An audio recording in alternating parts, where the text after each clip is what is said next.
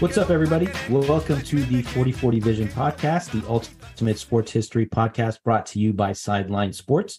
I'm your host, Khaled Abdallah, and today we have an incredible guest, Arda Öcal of ESPN. So Arda is an NHL on ESPN host and a Sports Center anchor who also hosts Sports Center on Snapchat, Sports Nation, and has contributed to NBA, PGA Tour, Euro Soccer, esports, MLS, UFC, MLB, and NFL coverage at ESPN. So as you could tell, Arda is a man of many talents. He's previously worked for MSG Networks, has covered the WWE, worked as a field reporter for the Weather Network. So just an incredible guest, an incredible person to follow. So make sure you check him out on Twitter at Arda, ARDA. So Arda was gracious enough to give us an hour of his very busy schedule. And we had an incredible conversation just detailing his journey, starting out as a child of immigrants in outside of Toronto, all the way to becoming an ESPN anchor. So make sure to tune in. This was a great conversation. So we'll jump right in. Thanks, Arda. Really appreciate you coming on to the 4040 Vision podcast. Thanks for taking some time out to tell us about your journey to ESPN and everything that you've done. How are you doing today? I'm doing great, Khaled. I really appreciate the invite on the 4040 podcast. Excited to chop it up. And things are great. We both have two kids. And so we're both feeling the strain of trying to raise little ones and having dependence. So I'm a little sleep deprived. But other than that, we got our coffee and we're good to go, my friend. Yep. The sleep deprived is the phrase for sure. So 100%. I want to take us all the way back. So, of course, I did my research on you before the podcast. So you grew up outside Toronto, which is big sports hotbed. So when did sports become such a major part of your life? So my parents are immigrants from Turkey. I grew up in a Muslim household. My dad, in particular, when he immigrated from Turkey, one of the ways that he attempted to integrate into Canadian life was by watching hockey and basically talking hockey. In Canada, hockey is very important. Obviously, it's the most popular sport, and it leads Sports Center every day, like that kind of thing. And so my dad, we grew up just outside of Toronto, like you said, so he became a fan of the Maple Leafs. And basically, that's how my love for sports began, was through my dad's affinity for the Leafs and basically making that his passion for a very long time. And me growing as well, father-son trips to the games whenever that was a possibility and things like that. So that's how it began for me. But sports have always been a big part of my life. I would say the three big sports that I care about the most or the ones that resonated with me the most growing up were hockey, of course, combat sports. I was a big boxing guy, and I was like a teenager right when the UFC started in 1993. Or just getting to that point. So it was such a cool discovery. It was like, wow, this is amazing. So I've been a UFC fan ever since. And then, of course, soccer, following international soccer. That's been a lot of fun, especially when the World Cup and Euro Cup are around. So I would say that sports have been always a big part of my life. And obviously working at ESPN, it continues to this day. Yeah, for sure.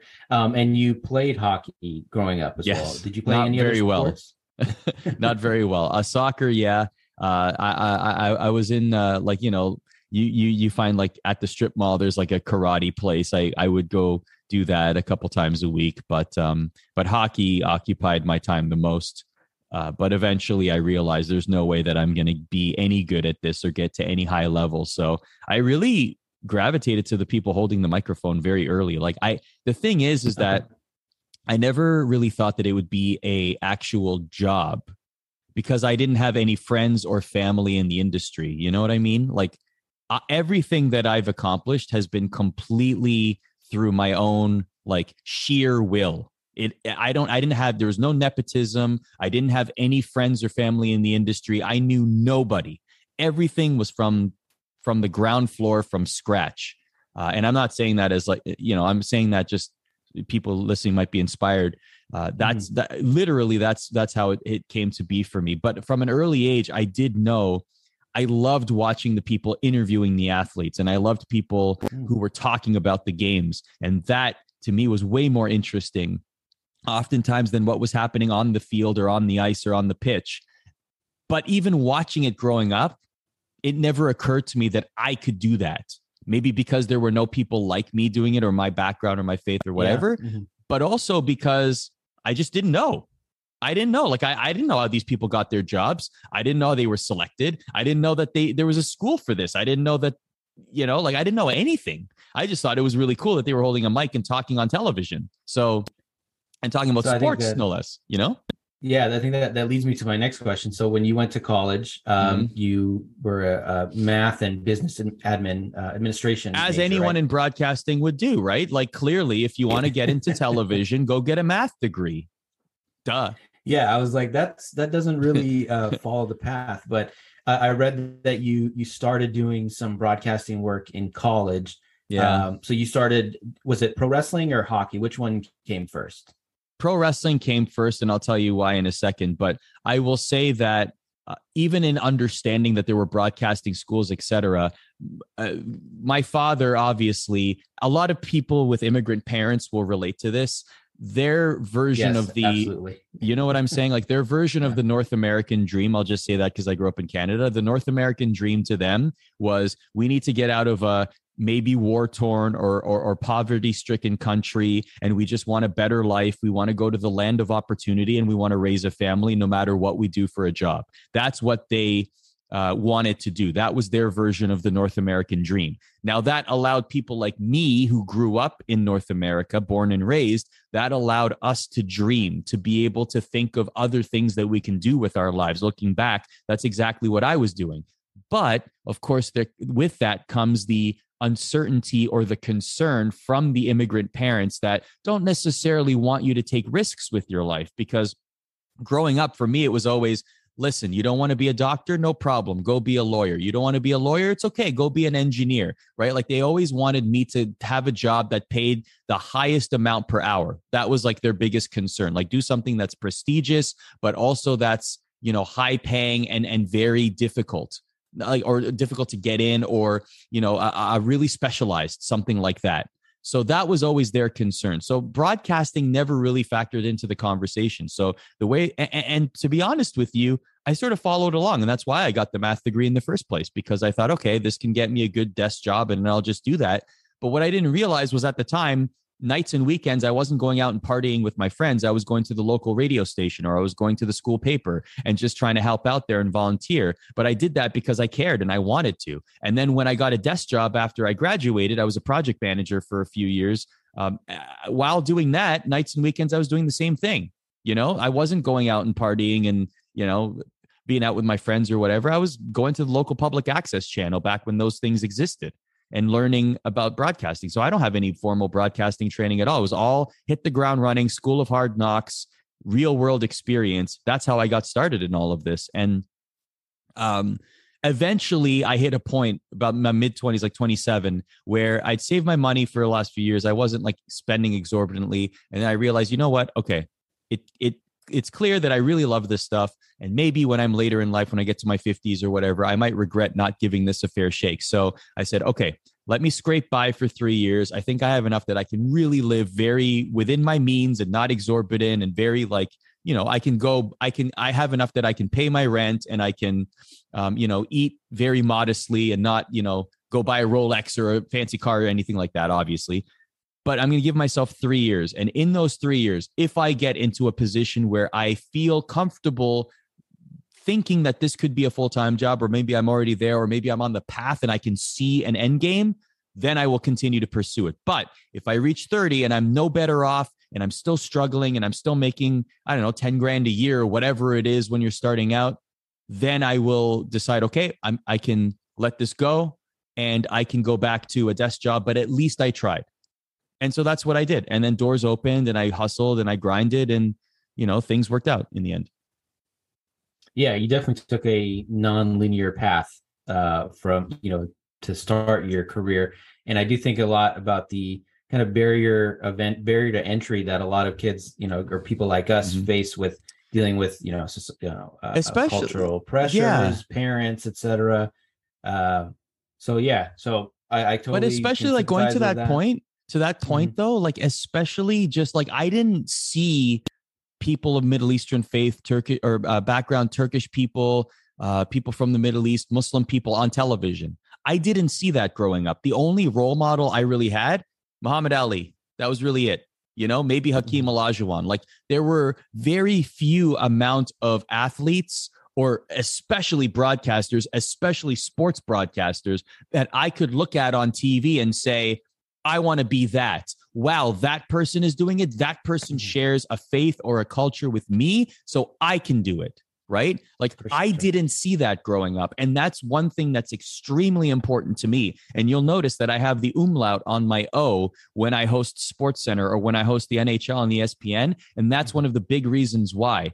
And I want people of of Muslim faith, Middle Eastern backgrounds, especially to see someone like me on television and sports broadcasting and say, wow, that person shares a background with me. Maybe I can do it too. Because unfortunately, I didn't necessarily have those role models or heroes growing up, as many as there should have been. So I hope that I'm part of that for the kids now that are dreaming to get into the industry, that they can see themselves in me and know that they can do it too. That's extremely important to me. That's one thing that really, really like powers me forward because I want to be part of that. And to be fair, like there are some really prominent Muslim actors and athletes that are really starting to get shine now. There are, let's be honest. There's a lot of great shows like every Netflix, Hulu, there's Muslim themed shows, right? And we see a Muslim actor winning an Oscar. We see a Muslim athlete just won the Stanley Cup for the first time ever in the NHL. You know what I mean? Like we're starting to see this. And it to me, someone who's a very passionate representative and wants to be somebody who changes the negative opinion of Muslims and people from the Middle East, especially among perceptions in North America, I think this is a great thing. Yeah, I went on a big tangent there. I'm sorry. I just feel very passionate. Please do.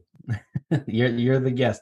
So yeah, I can definitely sympathize with that. I mean, growing up, I was a sports junkie. Reading Sports Illustrated and ESPN the magazine. And I think not only was it we didn't see the representation of folks like us, behind the mic or writing articles. I think part of it was also with immigrant parents. They have these expectations, and they also don't know how to guide you into maybe some of these alternative careers. And it's also much easier now because you can have your own blog, your own podcast, and just kind of do things on your own until you find your path or find your true callings. So yeah, I think, it's, and there's of course all these other athletes and journalists and, broadcasters and such nowadays, that definitely makes a big difference. So in those 3 years where you decided, all right, I'm going to go all in, did you work in minor league hockey, or was it wrestling that got you started? Everything. So I did a lot of local wrestling shows. I did a lot of minor hockey. I hosted a daytime program. It was called Daytime, literally. It was a talk show, a daily talk show.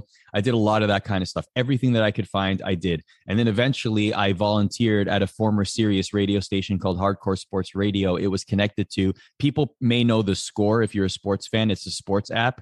Back in the day, it also used to have a national Canadian television station, but it was definitely the smallest one. There were in Canada, just for people that aren't aware, there's TSN, which is the ESPN equivalent, and actually ESPN owns a percentage of TSN. TSN stands for the Sports Network, so that's where TSN, the Canadian version of Sports Center, airs, etc. There's also Rogers Sportsnet, which has the rights to the NHL, for example. So those are the two big national sports television networks in Canada. And then for a period of time, there was also a third national sports television channel in Canada called The Score. Obviously, the app launched through the same company, etc. But back in the day, they didn't have many rights. They had Italian Serie A for a while, March Madness for a little bit, but their biggest ratings getter was WWE. And so when I got there, my big break came when I happened to be at the right place at the right time. I happened to have a company email, and then the vice president of programming at the time sent an email. This was like the summer of 2009, sent an email to everybody that had a one-page form. And basically this person said, if you have any ideas for shows, fill out this form and here's the email to send it to. And again, I happen to be a part-time person on one division of this entire company. And I happen to get this email, but I also happen to have an idea. So as I mentioned, WWE was the biggest ratings getter. So in my head, I thought, WWE fans, pro wrestling fans are very passionate. They love pro wrestling. They love pro wrestling content. To me, just like sports, they have a pregame show and a postgame show. Why not create a postgame show for wrestling? And I'm not saying treat it like it's real. We obviously know that it's a performance, but it's a very, like, I appreciate the art of pro wrestling. That's a whole separate conversation. But what I thought was, if there were people in studio coming out of Raw or SmackDown every show and they were talking about giving their opinions on things, hey, these storylines or this match or this segment of the show, and giving their opinions on what they liked and what they didn't like, just like a sports show, post-game show, I bet you that wrestling fans would be willing to stick around even for 5 minutes or whatever, maybe the whole show, hopefully, right? In order to listen to more wrestling talk and opinion, or wrestling talk and opinion. So that show was, I filled out the one-page form. 20 minutes later, I had a conversation with the VP, and that show got greenlit. It started in December 2009, and it lasted for a decade on Canadian television. So I'm very proud of that, because that was my baby. I pitched it. I helped create it. And for several years, I hosted it as well. So, or I was part of the cast as well. So yeah, that was basically my big break. And through that, more doors opened and opportunities came through. And eventually it led me to WWE, which is when I moved to the United States. And then maneuvering through, the waters of the States, I eventually got to ESPN. Yeah, that's a great story. I mean, that's opportunity meeting preparation, because you're obviously very knowledgeable about the WWE, and then of course a little bit of luck, involved as well.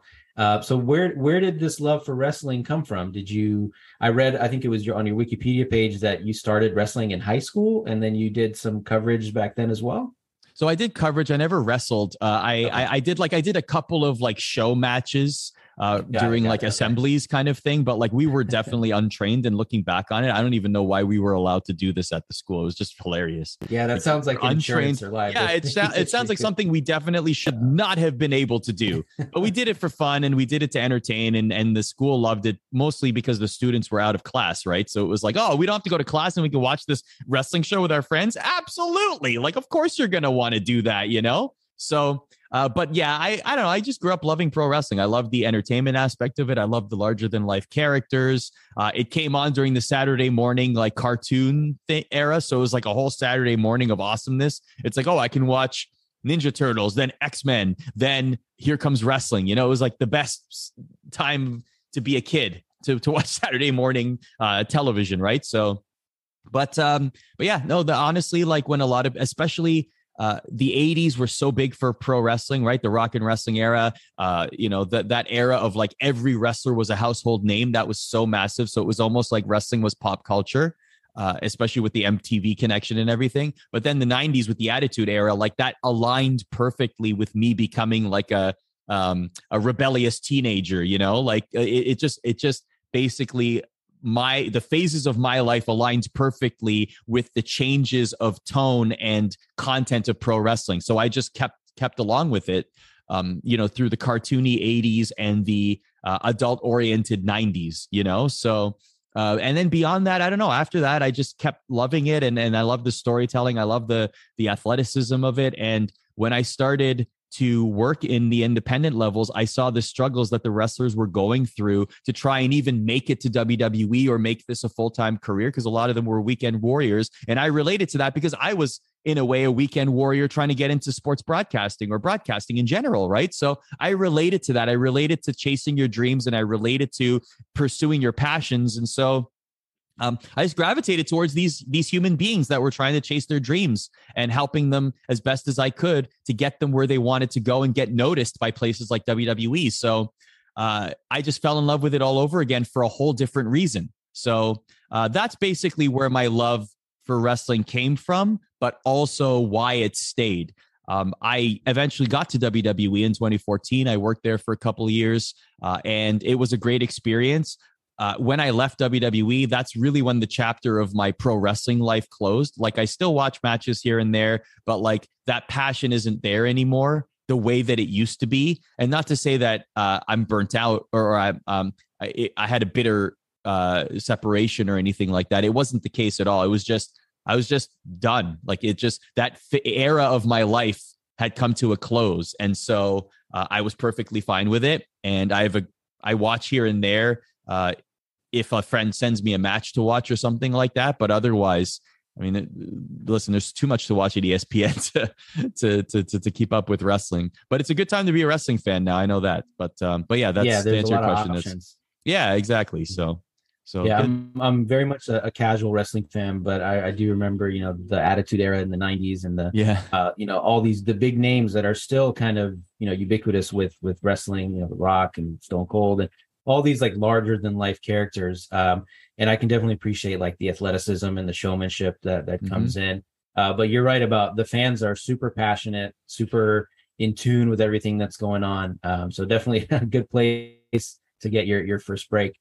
So I read your Anscape article, and for those that haven't read it, it was about you kind of exploring your identity, and you talked about your journey and deciding whether or not to change your name for applications to sort of fit in a little more.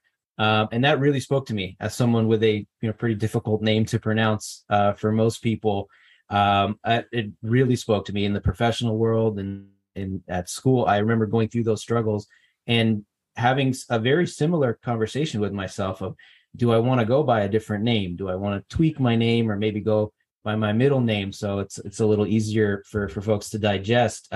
So what inspired you to share such a personal story or personal journey with folks? My middle name is Atalay. I don't think that I would have gotten any better auditions or no, I don't think so. Yeah, I think that would have been even worse. What made me want to, I mean, even considering it in the first place, it was dual pronged. Like thanks for mentioning the article. Like it was two reasons really. Number one, it was I just wasn't getting the opportunities I thought I might have deserved or hoped for anyway. And I saw that article that Cal Penn, or that interview that Cal Penn did, who was a massive actor at the time, still very well known. And he changed his name half as a joke to his friends, but also in an effort to get more auditions. And that sort of spoke to me. I thought maybe this is something that I should consider. And of course, I had a very unfortunate episode at work where I was working at the time with a little bit of, xenophobic comments being made behind my back. And when I heard that, I was like, this is terrible. Like, I didn't even know that this kind of sentiment really existed, certainly among people that I worked with, And so that really made me consider whether I should stay in the industry or not.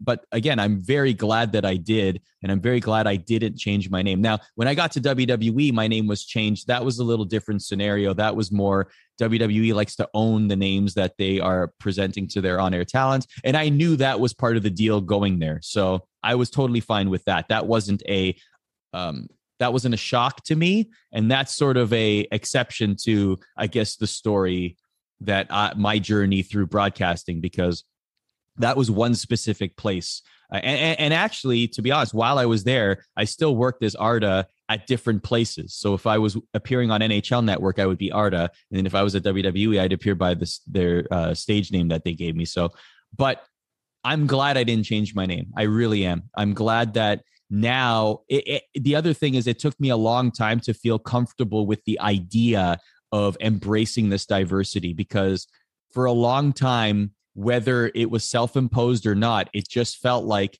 embracing diversity wasn't a good idea. Embracing diversity was alienating yourself.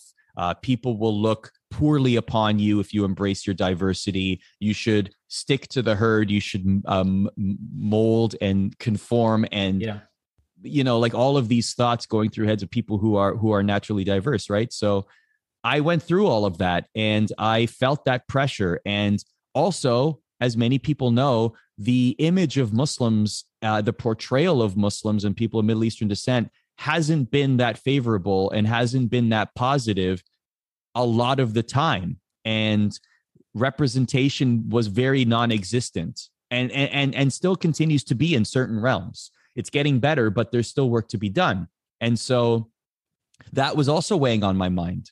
My father would say this all the time. He'd say, just hide that part of your identity because you don't want any. He was always concerned that I would be attacked for that because of he's like, you can control yourself, but you can't control others. Right. And there was always a concern that I might be accosted in public, or I might be confronted by somebody who, just because I say, oh, I'm of this faith or this background, that they might assume that I'm a terrorist or something like that. Right. So like that was always in his mind. And that was always something that he cautioned me about because he didn't want me to get hurt, or he didn't want me to encounter any undue hatred or hate speech or whatever the case may be.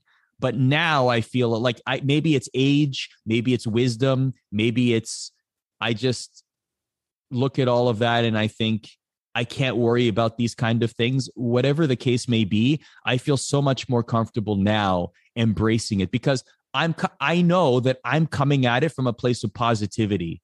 I'm coming at it from a place of, I want to change the paradigm. I want to be part of the conversation that shows people that we are a wonderful people, peaceful people, great people. And then the misconceptions that you might have are certainly just that.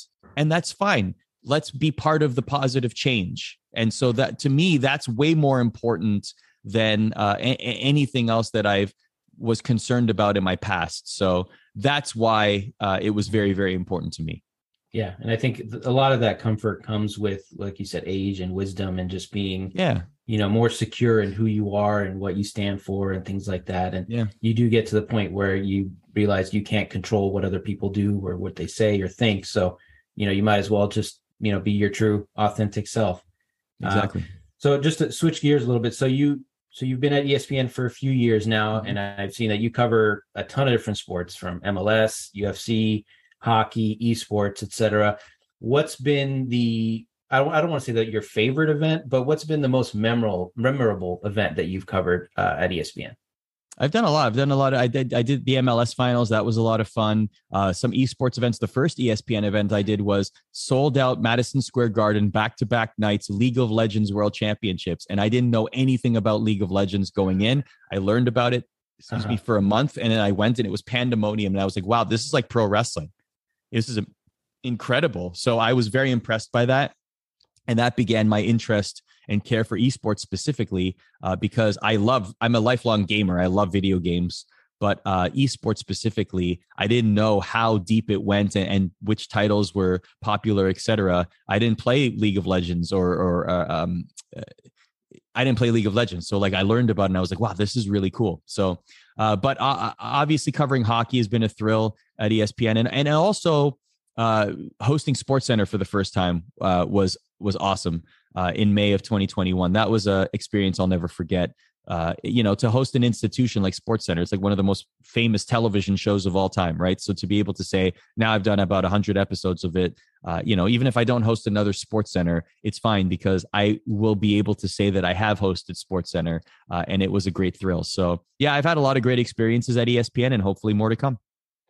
Yeah, the SportsCenter one, especially that's a big deal. For our generation, coming up, it was SportsCenter on repeat, so you can catch all the highlights. We didn't have Twitter or Instagram. There was no House of Highlights or Bleacher Report that just fed stuff directly to us. So that's a big deal. Aside from that, do you take a different approach to each sport? Is it, I'm going to do as much homework as I can? Leading up, like what are the different approaches that you take to covering, because again, you cover such a wide range of things, ESPN. Yeah. So as a studio host, as an anchor, those skills are transferable, right? Like my role, you have to get from point A to point B to C to D to E, and you have to make sure you get the best out of your analysts. So it's a lot of pre-production. It's a lot of preparation. It's a lot of studying. Like League of Legends, for example, I spent the whole month treating it like a full-time job, watching past shows, learning about the game, playing the game, talking to people. Like it was really an exercise of study to get myself to a point where I felt comfortable at least having conversations about the scene, about the game, about the tournament, about the nuances, etc. Learning the lingo is a big thing. So understanding how hockey fans talk versus how esports fans talk versus how MMA and UFC fans talk, how soccer fans talk. That's all important as well. Getting the names right, you could be surprised at how that's like the number one trolling thing, right? Like you get a name wrong and then it's lights out. Like that you have to keep on lock. So for me, it's like, fans are brutal with that. Yeah, exactly. Like I am not an analyst. I'm not an expert in the games. I'm the guy, the person that controls the show and drives the ship and makes sure that we have the correct information and chronicles and gets us through the waters. So that is definitely a skill, like I said, that's transferable among all sports, but also your passion will shine through. That's the thing. Like people will know if you particularly love a sport and you love talking about it because you just know, it just exudes from you, you know? So that's another important thing to doing the job. Yeah, you definitely can't fake that. People will see Yeah. through it. So you mentioned that you're a lifelong gamer, and there's a small blurb in your ESPN profile about you being a world record holder in 2 games on Sega Genesis, 2 NHL games. What is that about? What records are those? That caught my eye. I was very curious. Well, so first of all, thank you very much, Khaled, for mentioning this. This needs to be broadcasted more and more. I really should be getting my own segments on SportsCenter about it. Absolutely. The games are NHL PA 93 and NHL 95. The records are most goals scored in a tandem. So it's me and a friend that played the game. We played with the best team versus the worst team, and we scored as many goals as possible, and we broke the record in both games. Pay no attention to the fact that my friend happens to be the NHL 93 world champion. That's irrelevant to this conversation, okay? For anyone that is about to say, oh, you rode on the coattails, you are the Marty Jannetty to the Rockers tag team here. You are the B-side of this team. The fact remains that I am a world record holder, okay? And for you watching out there that would say something like that, would dare say something like that would dare try to besmirch my accolades and my world record level accomplishments. Are you a world record holder? Johnny in Sacramento, are you a world record holder? Timothy in Kansas City? The answer is no. But you know who is a world record holder? Arda Öcal in New York. Just remember that. No asterisks here, for sure. 0. Not 1, but 2. Just remember that. Or you're going to tell me that my friend happens to be the world champion and I scored maybe 5 of the 48 goals. It doesn't matter. It doesn't matter. So you're the Scotty to his MJ. That's what it was. That's what you're going to go ahead and say, Cal. We were having a great time on this interview. Okay. We were bonding here. We were becoming friends. And then all of a sudden you derail us like this. This is just, I can't believe what I'm hearing here. Unbelievable. Maybe so.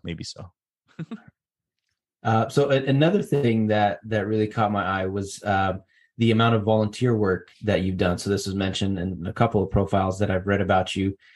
So working with some doing charity work in the Canadian Arctic, working with the March of Dimes. Seems like that's very important to you. So do you want to tell us a little bit more about what you've been doing with those organizations? Yeah, very much so. So that's one of the reasons we went to the Canadian Arctic in the first place was they were very clear that, you know, if you want to come here and do shows, do something for the community. And I said, absolutely. I did 2 full days of like 12-hour visits everywhere. We went everywhere from the every school level to the community center, to the grocery store, even into the prison. Like we had a conversation with the inmates at the prison. That was very, very sobering. And but we did everything we possibly could in the community. It was terrific. I that was one of the best experiences of my life. But yeah, it's a very important. Community is everything. You have to give back. You know, it's something that should be important to everyone, and it's certainly important to me.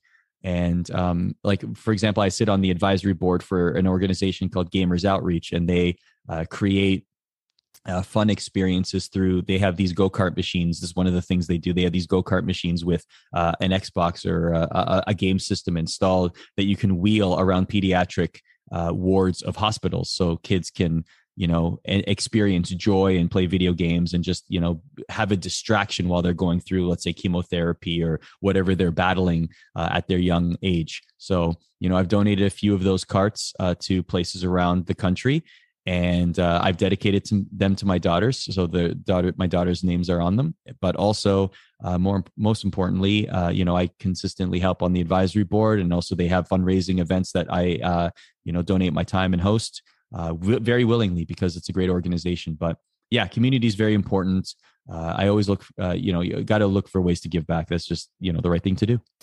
Yeah, that's incredible. And of course, you always have to give back to the community, and make sure to help the underserved and things like that. So, all right. So we're getting close to time here. So I know this is a sports podcast, but we always love to ask our guests some food questions. So, you're Turkish. I love Turkish food. I've been to Turkey.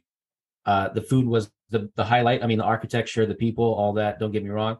But by far, well, clearly the people. I mean, come on, Khaled, the people, right?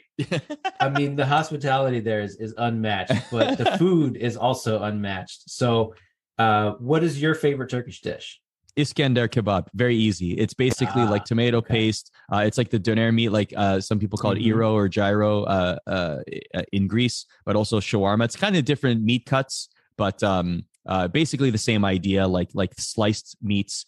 There's also pita bread underneath, some yogurt, and some tomato paste. Absolutely delicious. But I would say Middle Eastern food, man. Middle Eastern food's awesome. I've yet to find a great Middle Eastern place around where I live, which is very depressing. But I am missing a good chicken shawarma wrap. I am missing it. I miss it so much. There is nothing that is good in my area, and I am very depressed. If anyone knows any good Middle Eastern places in Bristol, Connecticut, where close to ESPN, please tell me, because I want to visit and I want to experience once again, because Toronto was full of great Middle Eastern restaurants. Yeah. It's amazing. I miss it. I need a good Middle Eastern spot. So anyone that is watching this that may or may not be near Bristol, Connecticut, please let me know. Please give me tips. I am in the market to know. I got you. I'll reach out to some folks out there. So put out the Muslim bat signal, the Arabic bat signal. It's like, hey guys, we need help here. This brother Arda needs a Middle Eastern restaurant. All right. And so two quick fire questions. What's your favorite go-to food or cuisine when you're on the road? And what is your comfort food when you're at home? Comfort food is definitely chips. I have a chips addiction, chips and fries. Fries would be the food that I eat if I only had one for the rest of my life. So definitely fries. My go-to meal when I'm out, probably something like a pita or like a something with like meat and vegetables, something like that. Maybe even like a Greek salad with some souvlaki on the side or something like that. That's always a good go-to. Okay, so a lot of Mediterranean influence here. Heck yeah. All right. So we're just about at time. So any last words of advice that you want to share for young people like us, or just young people in general trying to get into sports broadcasting as a career? Yeah, it's obviously it's a challenging industry, but it's a rewarding industry. Keep the passion, keep at it. Consistency is key. If you're starting a podcast, the first piece of advice that I give is pick a day, pick a time, make sure your podcast always drops at that time. It doesn't matter if you have 3 listeners. It doesn't matter if you have 300,000 listeners. Make sure your podcast is consistent every single week. I can't tell you how many people I see that just stop doing it because they just get discouraged from how many views or how many clicks and likes that they have. Don't be discouraged by that, especially when you're starting out. It's way more important to be consistent. It's way more important to be thinking creatively. It's way more important to just get to the plate for the opportunity to hit a home run than it is anything else at that point in your career. So that would be my big advice for people that are starting to create content or a podcast or whatever it is. Follow your passions too. It's never a better time. The barrier to entry to create content is so low. Anyone can have a YouTube channel. Anyone can have a podcast. You could just create it. Yeah, the market is saturated, but that's why I'm saying find your niche. Find something that may not be spoken about or that is underserved among the content or you want to create. Like if you want to create a basketball podcast, look what's out there and see if you can create something that's interesting or unique and then do it. That's just as simple as that. I feel like I should be writing this down. I did read that I think 95% of podcasts end after 3 or 4 episodes. So yeah, you know why? Because people just get discouraged. They're like, oh, I didn't get many listeners. And then that's the thing. Once the honeymoon phase of creating the podcast is over, then people start to, wow, this is a lot of work. But if you really care and if you're really passionate about it, it won't feel like work. Yeah, absolutely. So thank you. This was amazing. I really, really appreciate your time and your flexibility. And we have to reschedule a couple times. But thank you so much. Really appreciate it. Have me back another time. I really enjoyed this conversation, Khaled. Continued success on your podcast. And thank you to all the listeners for checking out this conversation. And don't forget, to all the listeners out there, I am a 2-time video game world record holder. If there's nothing else you remember from this conversation, remember that I am a world champion twice. Once again, no asterisks here. None at all. Thank you, Khaled. Thank you.